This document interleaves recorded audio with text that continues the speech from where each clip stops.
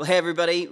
Thank you so much for joining us for the very first Habits of the Home podcast, which is it's very exciting. This is a podcast from the family at Lagan Valley Vineyard, and it is so good to have you all with us. I'm Stu. I'm married to Emma.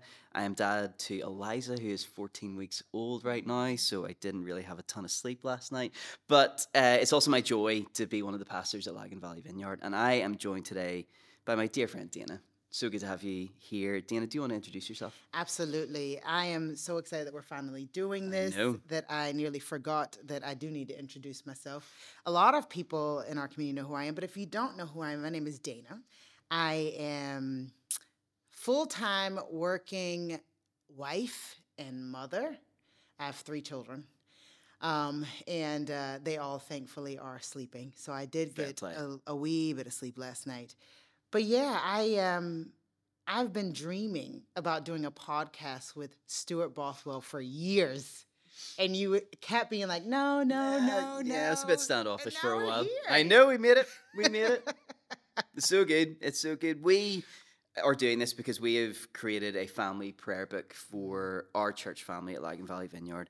And it's a prayer book to journey through the really rich season of Advent. And we want families, whole families, to gather together in their homes to do this together through a daily rhythm of blessings and prayers and scripture readings as we open ourselves up to the arrival of Jesus once again. And I guess our desire is to encourage our whole church family to engage in an intentional rhythm of prayer, but particularly in moments whenever it's really special for the church to gather together to do this. So times like Advent and Lent are really, really important in this.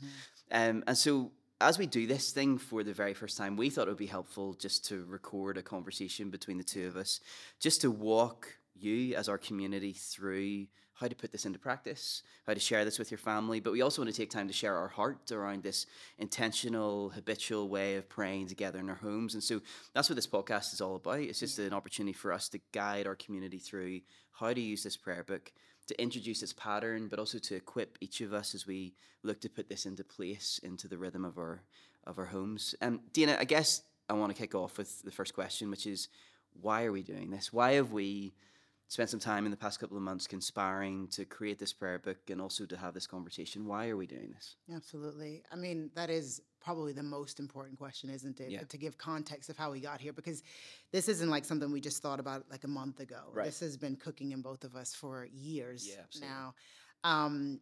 I remember, I grew up in the charismatic church, and we're not known for our liturgical rhythms. Right. Do you know what I mean? Like, that's just not what I grew up doing. And so this isn't something that came out of sort of my childhood or my even understanding of the Christian faith and how to live out the Christian faith. But I do remember, I have a good friends, Alan and Rachel, who have 3 wonderful kids. And I remember chatting one day to Al, and he said something that actually blew my mind. And it was like a passing thing. He was talking about his childhood. And he painted this picture of these moments, those regular moments in his life as a child, where him and all of his cousins and siblings would come and they would sit at the feet of his grandfather or grandmother, and they would open up the Bible, and it was like the King James version, and like read them like large chunks of scripture. Yeah. And he was saying it in a way sort of to highlight how beautiful this memory was to him. And if you know anything about the wider family, Al's wider family, they are a family steeped in the love of the scriptures. Absolutely. I mean, Al can recite large sometimes I feel embarrassed at how much I don't know the Bible. Totally. He's like, you know that scripture in Isaiah? I'm like, yeah, I read that yesterday. I didn't even know that was in it. Right. You know? And so for me, that caused me to have this moment where I was like, what am I giving my kids? Yeah. Like when they're grown. Yeah. What are they going to be talking about? How will they describe what it was like to grow up in our house spiritually? I mean, most of you know, but I'm married to Andrew Masters, who's the lead pastor at Lagan Valley Vineyard, works with Stu. And so in my head, I'm like, what is that? What would that mean for my children? And so for me, that was the beginning of my journey of going, I think we need rhythms. I Yeah. think we need Yeah. something that we do consistently, no matter how we feel, Right. no matter how crazy life is. I think we need anchors. We need something. And I just realized I am planting seeds in my kids. Sure. I'm planting them. Yeah. What seeds am I planting? It's good. Do you know what I mean? 100%. There will be some things that grow. There's 100%. going to be some things growing out of our family, growing out of our kids. Yeah. What is it going to be? Right. What am I tending? Am I tending to the soil? Am I cultivating my hopes and dreams for them? You know, most people of faith, I think, hope that their children are people of faith when they Right. leave their home. Yeah, absolutely. But there's hoping, and then there's doing the actual work, isn't there? It's really good. So for me, this Advent book started and is very personal. It is literally the rhythm of my home right now. Yeah. This is what we're doing. Yeah.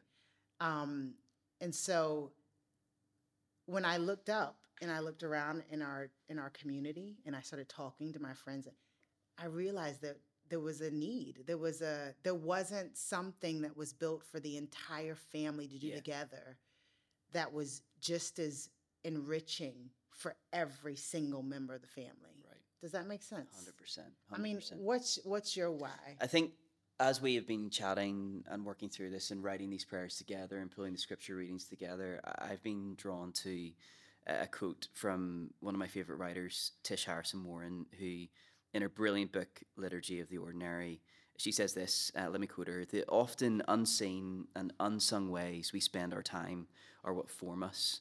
Our mundane moments, rooted in the communal practices of the church, shape us through habit and through repetition, moment by passing moment, into people who spend their days and therefore their lives marked by the love of God."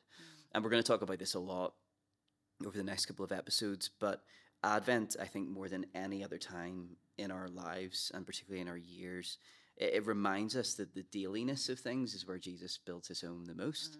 And so often, again, I was up in the middle of the night with Eliza last night. I know that some of your kids were sick this week. Life is hectic, it is messy, it is chaotic, and it's so easy to overlook those moments.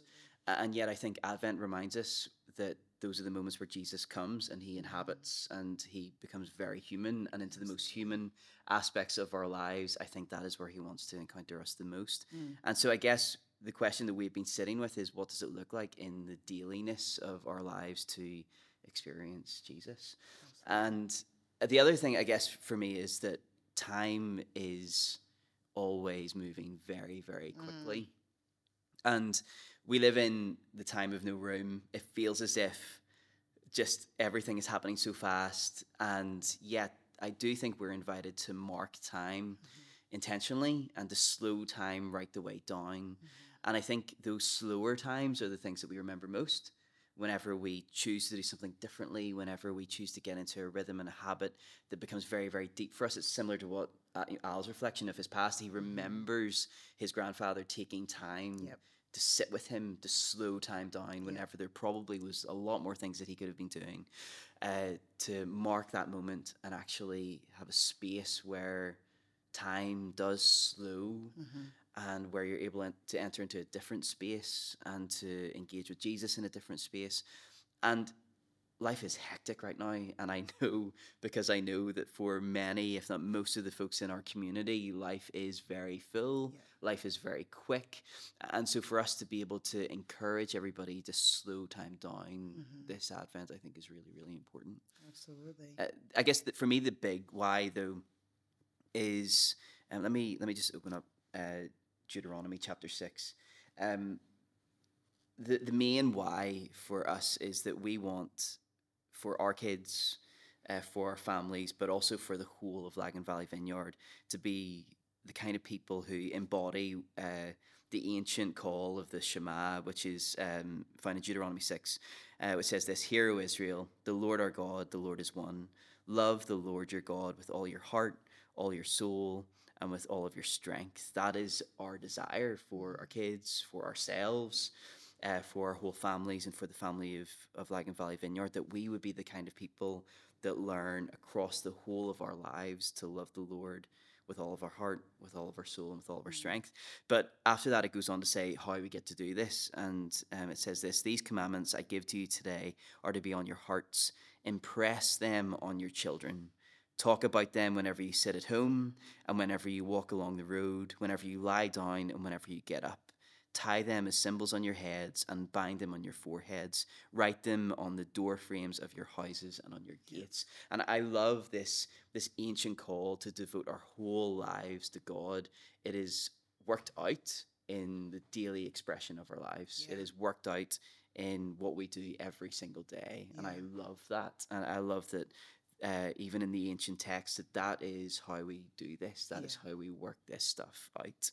Absolutely. So we want to name something as we work through this, because this project, we have kids right at the forefront of our minds. And yet this isn't a kid's prayer book. No, it isn't. And we want this to be something that is for the whole family. We want this to be something that our kids repeat year on year. They grow up through. And it would be easy for us to write a kid's prayer book and then maybe for somebody else to develop a prayer book for teenagers or a prayer book for young adults or a prayer book for older folks. But we have decided to intentionally go after a family prayer book that is for the whole family. It means that we all have to stretch in different directions as we try to encourage our youngest kids along, or as we encourage our kids to actually stretch themselves in some of their thinking and in some of their development. Why have we decided to do it in this way, to develop a family prayer book as opposed to a prayer book that is just for one generation? Why have we decided to do it for all generations? Do you know what's crazy is my kids are now, I have an 11-year-old and 2 9-year-old boys. And I remember trying to engage with them in sort of like spiritual ways when they were wee. Sure. And I hated those books. Yeah. They were so like, ding, ding, ding, ding, Right, and they have their place. By the way, I'm not knocking them. They have their place.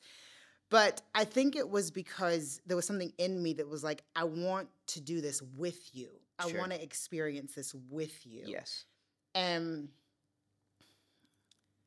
I have this vision of families, and my family in particular, 20, 30 years time. Sure. And that idea that we have been walking together with Jesus, using this resource, this rich resource, and these prayers and this resource you've been saying since you were 8 years old. Right. And they are just as important.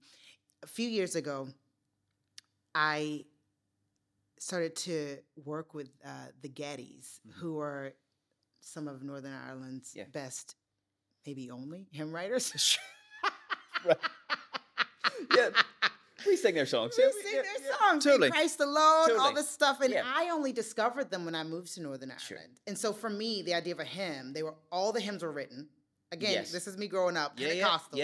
We were too busy swinging from chandeliers to know that hymns were still being written. Right. And so when I moved here and discovered In Christ Alone, like that was old news for you guys. I was like having a moment in this Presbyterian church weeping over it's rich, It's so rich. And I remember thinking when I grew up, we had kids worship.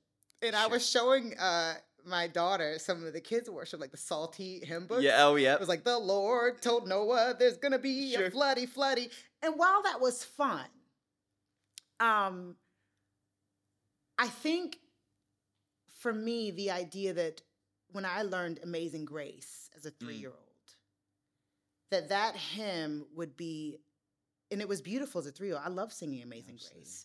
I didn't know exactly what it meant. Yes. But it was moving.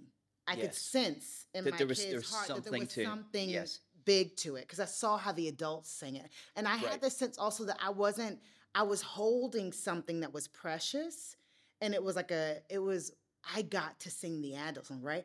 And so, but that song, I've watched my grandfather before he died, be sort of sick and his mind is going. He can't remember my name, but he is humming Amazing Grace under his breath. Wow.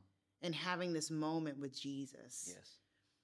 And for me, I was like, that's what I want from my kids. I want to give them things that will carry them through all the seasons of life. You know, I Yes. love salty, but salty ain't carrying me through hard times right now. Yeah, Do you know what I mean? absolutely. And so for us, we talked about it, the importance of creating a resource that would see these children through all the seasons of their lives great. and their children and Yeah. their children's children. And I think the trick to that is when I was going to my grandmother's church when I was very little, Yeah. it was like this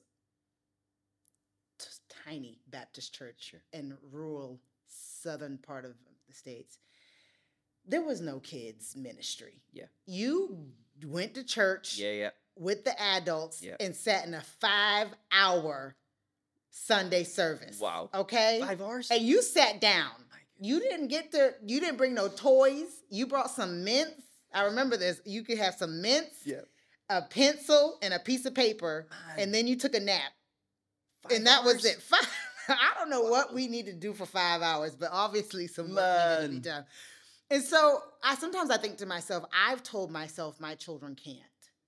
They're too young to Right. fill in the blank, whether that's be a part of worship service, listen to a sermon. Sure. And the reality is our kids, for the most part, kind of do what we expect them to do. Yeah. Like we've seen that over the generations. And so part of me, when we went to do this, I thought, what part of this is me saying my kids can't, but actually it would be quite amazing for them to do it. Yeah. And over the last couple of years, particularly during the lockdowns, Yeah. this was all experimental in my family. What we have come up with, we've been sort of road testing it in our family. And I'll tell you what, a lot of times it's chaos and it's crazy. Yeah. But then there's these times where the kids are like, they get it. Sure. They are here for it. They are reminding me of what we prayed, of what we said, of what is true. And that has been something that has enriched my walk with Jesus. That family, the family interacting with the Word of God together. Right. Them seeing Right. Andrew and I wrestle with the scriptures, pray the scriptures, even when we're like, we don't feel like doing this, but Yes. we're still going to do this. Yeah. That's so good. Do you know what I mean? 2 weeks ago, I had the privilege of dedicating 2 brothers in church, and I was struck by the liturgy that we use whenever we're dedicating our kids. And there's a moment whenever we ask the parents or the carers to make a vow, essentially, like similar whenever we're getting married. And we say this, for those of you who are part of our church, you'll have heard us say this many times before, but we call parents to this promise where we say, do you promise with God's help to raise your children in the training of God's word and the community of the church, to pray with them and for them, and this is a really important line, to live before them as Christian parents who are yourselves subject to the Lord, and do you promise to avail yourself of all the means of grace and to do your utmost to lead your children into a real and fully surrendered friendship with Jesus at an early age? I was so struck 2 Sundays ago by that line, which I've said many times before, but it really just clicked with me 2 Sundays ago, what it looks like for us to live before our kids as Christian parents. And again, we say this all the time, but we really do mean it, that it is both our task and our joy as parents, as carers, as grandparents, as elders, as those who have children in our care, to be the primary disciple makers of our kids. And it's so easy in the context of modern Christianity or the subculture of church life where we can so easily defer the leadership of our kids or the ministry of disciple making to other people. And there's times whenever we should do that. We need the resources. We need salty, right? But at the same time, we also need to inhabit our task, but also our ultimate joy, which is to lead our kids. And a couple of years ago, I was reading a book by a writer called Brian Zand, who said this, and this line's really struck me, where he says that his mission statement for the rest of his ministry and the rest of his life is to make Christianity possible for my grandchildren and their generation. I want my 8 grandchildren to be able to celebrate Easter for the rest of their lives and for a lifetime. And my daughter will, hopefully, God willing, live into the next century. Yeah. And the question is, what does following Jesus look like then? And I want to adopt that same mission statement where Eliza is able to grow up celebrating Easter for the rest of her life. Yeah. And the question is, how do we do that? Like, how do we instill that? And I think it is us living before our kids as Christian parents and doing it with them, doing it together.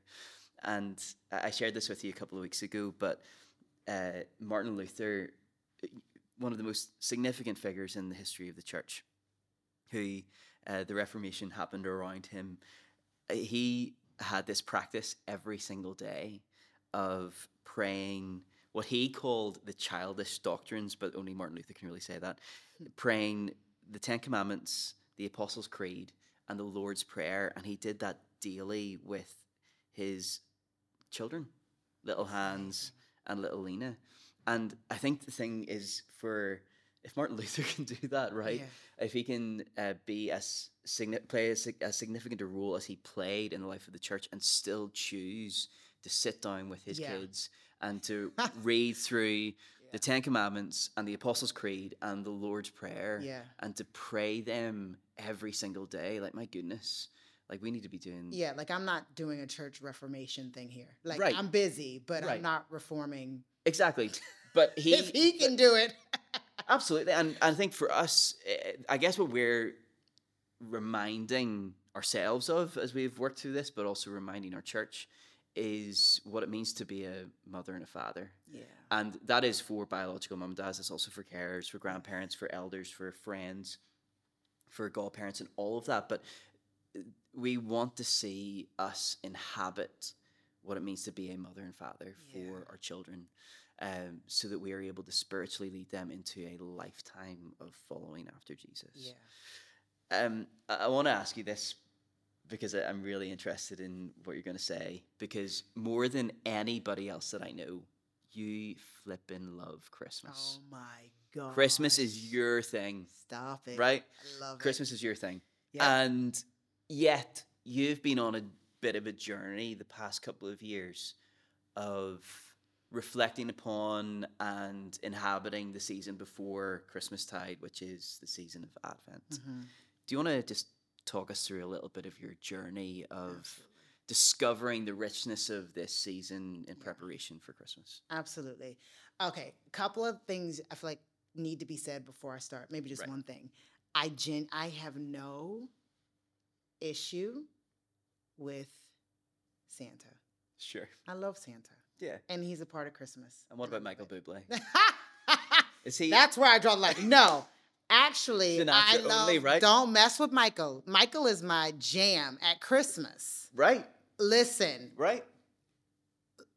Don't. Okay, I feel as if I shouldn't go there, right? I feel like people want to say stuff, but I'm gonna say it. Sure. We are a Michael Bublé church. Oh wow. At Christmas, only Christmas. Oh, day Christmas, yeah. No, I grew up, my mother was a single mom for a lot of my childhood. She was a fantastic mom. Right. And I remember her saying, you would think because I grew up the way I did in the church that I grew up in, that my mother had strong feelings about Mr. Claus. But actually, it was never like a religious thing. Sure. My mom, who worked 3 jobs sometimes to put food on the table, used to always say to me, like, just so I bought you these gifts. You better know about that. Yeah. You may thank me. Yeah. I sacrificed. And so for me, I do love Christmas probably more than anybody I know. And yet I never grew up with the narrative that we feed children, the narrative of Saint Nick, and that's what Christmas is for. Yeah. I never had an elf on the shelf, none of that stuff. Yeah. And those things are fine and they have their place. And, sure. and I think it's wonderful to have those like family traditions, the fun family traditions. But I have thought about this and I realized that I think one of the reasons I love Christmas deeply is that I never had to give part of it up when I got too old. Right. Because the stuff that I was given was forever. Right. It was the family, the Yes. feasting, Yes. the caroling, all the music, Yes. the movies, the coziness, all of that. It all translated from childhood to all adulthood, yeah. translated from childhood to adulthood. And the rest of the stuff that did sort of you age out of was just sort of peripheral for me. Like Sure. it was fun. It was like the dressing. It was a little bit of decoration on Right. it. And so that is the beginning of my Christmas journey. Yeah. All right. Also, my birthday's around Christmas. So Yeah, I know. it was extra special. But when we moved here and we started having kids, obviously, when you have a young family, you engage with Christmas slightly differently because it is about creating Sure. a space for these young people that are filled with this like excitement about everything, Yeah. just giving them a space just to be excited. And so the question is then, how are we going to deal with Christmas? How are we going to help them experience it? And because I love Christmas so much, and because Christmas has always blessed me so much, I want that for my kids. I want them to really enjoy it. Do you know what I mean? Right. Is Christmas awkward sometimes? Yes. Sure. Is Christmas complicated sometimes? Yes. Can it be painful sometimes? Yes. But it can also be one of the most magical times in the year. That's good. And so I was like, how do I help them lean into this? Yeah. And so for me also, I don't know if anybody else experienced this. I love Christmas. I looked forward to it. I put up my decorations. I played all the music. And somehow on the 26th, there was this letdown, this like deflating, Sure. this almost like, was that it? Right. And I started to look into that a little bit. And again, I grew up charismatic in a church. I didn't know what Advent was. I didn't know what that was. I was like, what is it? I heard the word, but I never knew what actually happened in Advent. Yeah. I actually thought it was like a Catholic thing. Right. And I always secretly wanted to be a Catholic, by the way, when I was a kid. I just felt like they had so many cool things. Like they had it all. They had the necklaces. They got to get up during church and sit down. They got to, you know what I mean? They knew what was coming. They knew what the program was written out. They were not there for 5 No, hours. We definitely all not. knew it was going to happen. Right. But I thought that wasn't for me. Sure. And so I think it actually was probably in being friends with you and people like you that I was like, oh, this is for all of us. Sure. And when I started to actually inhabit Advent, where I took it every day leading up to Christmas, I started mine on December 1st. Yeah.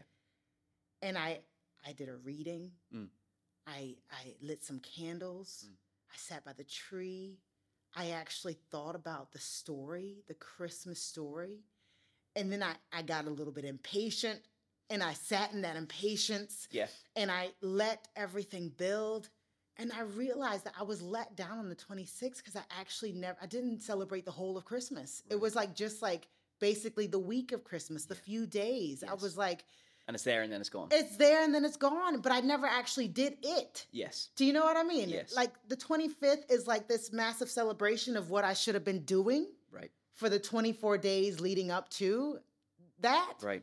And so now, when I tell you now, you thought I was obsessed with Christmas. Now, It's next level. oh my goodness.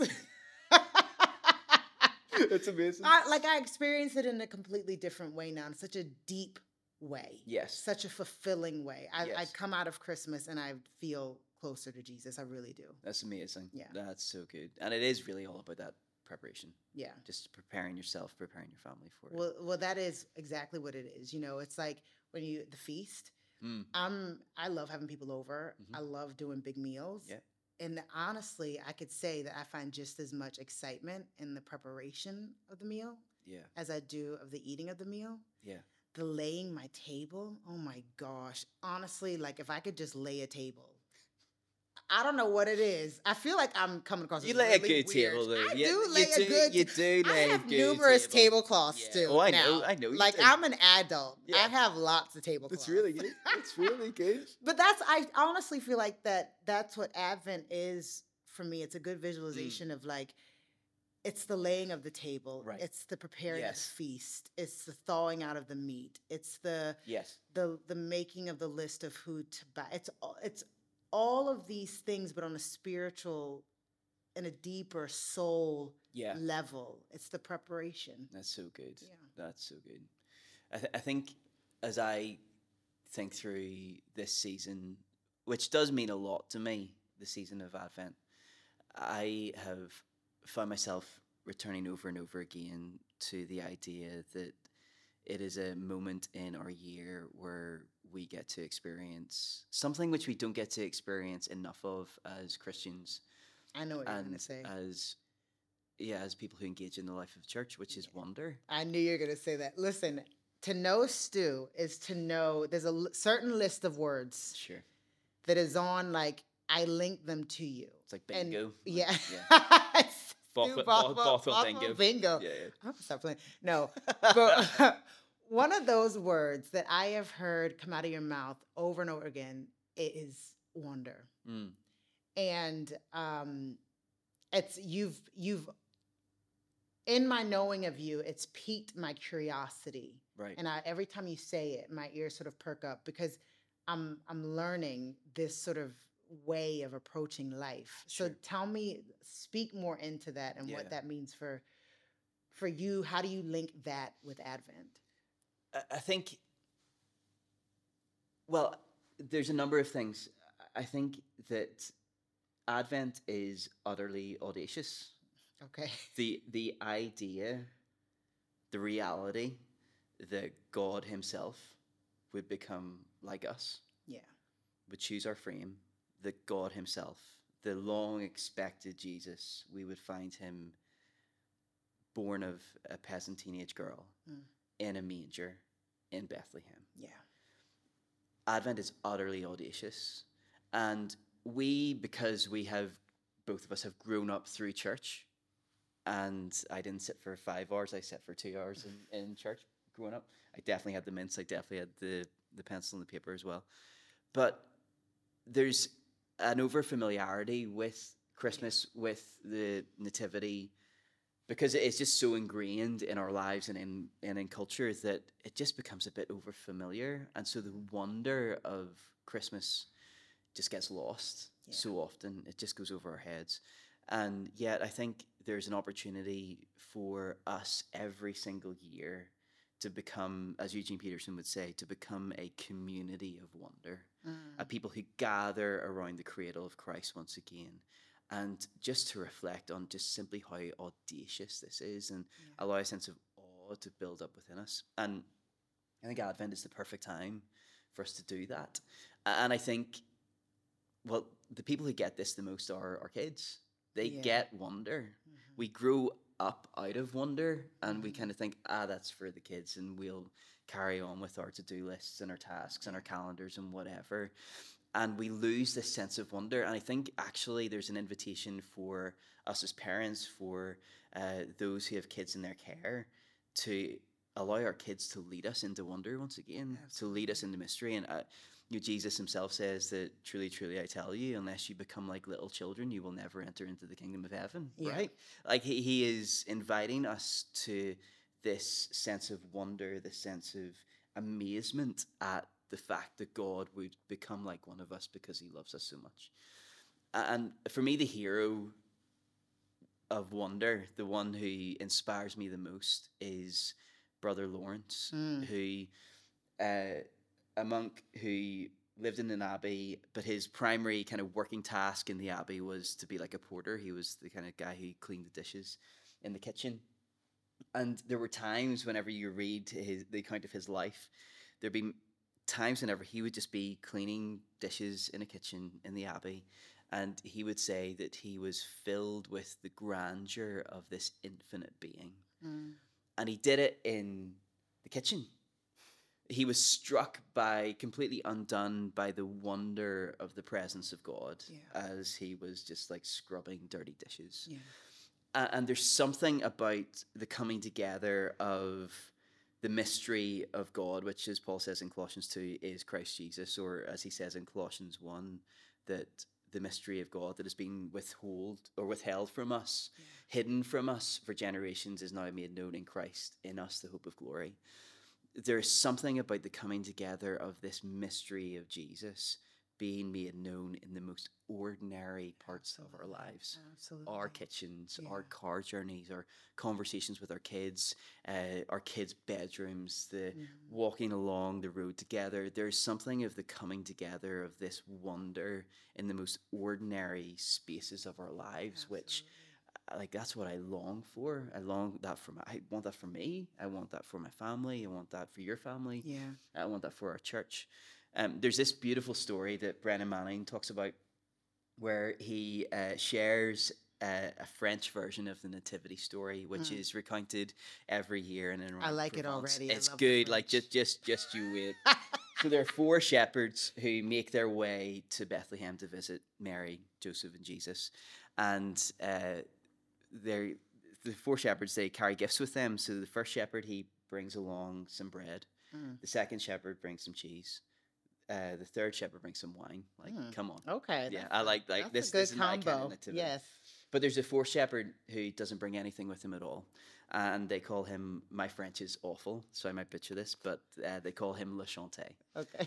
And so the shepherds, they arrive at the stable. They arrive at the place where Mary is given birth, and the 3 shepherds, they come and they present their gifts: the bread, the wine, and the cheese, and they spend time talking to Mary and Joseph. They say how amazing Mary looks, even though she's just given birth, and how well Joseph's doing. They say how cozy the place is, and they just say, if there's anything that we can do to help, just let us know. And they spend some time talking, and then they look around, and one of the shepherds says to another, "Where is Le Chanté?" And they couldn't find him. He wasn't there. And then one of them, after searching, pulls back the curtain that is hanging from the ceiling, which is just covering Jesus in his cradle. And they pull it back to find Le Chanté, or the Enchanted One, on his knees, leaning over the crib, whispering over and over again, "Jesus, Jesus, Jesus, Jesus, Jesus, Jesus." As I pray for my 14-week-old daughter, and as Emma and I have been praying for her for the past number of months, I long for my daughter to be the Enchanted One. I long for me to be the Enchanted One. I long for Emma, for you, for Andy, for your kids. I long for our church to be known as the Enchanted Ones. Carl Rayner says that the devout Christians of the future will be mystics, those who experience the presence of God, or they will cease to be anything at all. And as we consider what it looks like to be Christians in the future, we need to be those who prioritize the practice of the presence of God. And that begins by us opening ourselves up to wonder, and also opening up the opportunity or the possibility that we can experience this wonder in the most ordinary, domestic of places. Our kitchens, the car journeys, our kids' bedrooms, the conversations that we have along the road. And so for me, that is what Advent is all about. It's an opportunity to become a mystic, you know. I love, because when I'm around you and you talk about wonder, at the beginning of my journey around Advent, I would have said definitely lost the wonder. Right. Just in general. Sure. I've just lost the wonder of my faith. Like, I've been around it. I didn't lose the love of it. Yeah. I was deeply connected to it, but I would not have described how I saw the story of God and his interaction in my life and his presence as I would not describe myself as being full of wonder. Right. And when I hear you and have heard you talk about wonder over the years, I was encouraged, because the way you talk about wonder is a choice. It's not something that happens to you and can be taken from you. Yes. And so when we first started celebrating Advent, we bought an Ann Voskamp book called Unwrapping the Greatest Gift, which is a wonderful resource. We still use it, and we'll still use it in addition to this resource this year, because it's just so important to our family. And we did that for about 2 years. I wouldn't say that I felt overwhelmingly wondrous. But so I don't know what happened between when we first started it and now. But I Christmas Day, I love it. I love the food. I love it all. I love getting my gifts. Let's just be honest. I love giving my gifts. But the thing now that I look forward to in Christmas is Advent. Yeah. Is the preparation. And I have to say that if I had to describe how I feel about Advent and about that time, I am full of wonder, even more so than the rest of the year. I'm trying to figure out how to put it in the rest of them. I'm just, you know. Yeah. But I am full of that wonder, that I feel like a kid. Yes, do you know what I mean? And it has nothing to do with the gifts. It has nothing to do with the stuff, with the shopping. And it's hard to explain, but it's the embracing of the story of God. It's slowing down and saying, you did what now? Right. You chose who? Yes. And it is captivating. And so I say that to say, for a lot of families and parents listening to this today, if you don't feel like it, that's cool. Like, you don't need to feel like it. Yes. If you don't feel the wonder, it's okay. You're in good company. Yes. It's in the doing. It's in the choosing. It's in the re-looking at the story day after day. And at some stage, there's this in-breaking of the presence of God, and you go, this is crazy. Yeah. Yes. And also in the most everyday, ordinary of circumstance, which is what Advent opens us up to the possibility of. We're going to wrap things up, but I'd love for you to pray the candle lighting liturgy that we're going to be calling families to pray every single day in the lead up to Christmas Day. And we're going to talk about this more in the next episode, but we want to create a moment where our families gather together in the context of their home to pray, to read the scriptures, but it begins with the lighting of a candle, this tactile moment where we get to set everything down for a moment and our attention is drawn to the light of the world. And I'd love for you just to close out our time by praying that for us. I will definitely do that. I love this because it wasn't my idea, it was your idea, actually. And in this moment where you physically come together as a family and then you light this candle, which there's something about fire, candle, that draws people even closer and makes a moment feel even more intimate, isn't it? So let's pray. Emmanuel, we make room for you this Advent. Fill our hearts with expectation. Fill our home with your presence. As we wait and as we welcome you, may the light of your life awaken us to the wonder of your arrival. Emmanuel, you are the light of the world. Come, Lord Jesus. Amen. Amen. We are going to continue this conversation in the next episode as we walk us through what a day looks like using this prayer book, what morning looks like, what this time together looks like, and what evening looks like. If you want to find out more information about all of this, you can head to our website, laganvalleyvineyard.com/habit, where you'll be able to access the booklet. If you're part of our community, there'll be lots of booklets available in the venue and also in the church office on Bachelor's Walk. But that's us done for the first episode. Thank you so much for listening. Grace and peace to all of you and your home. Merry Christmas.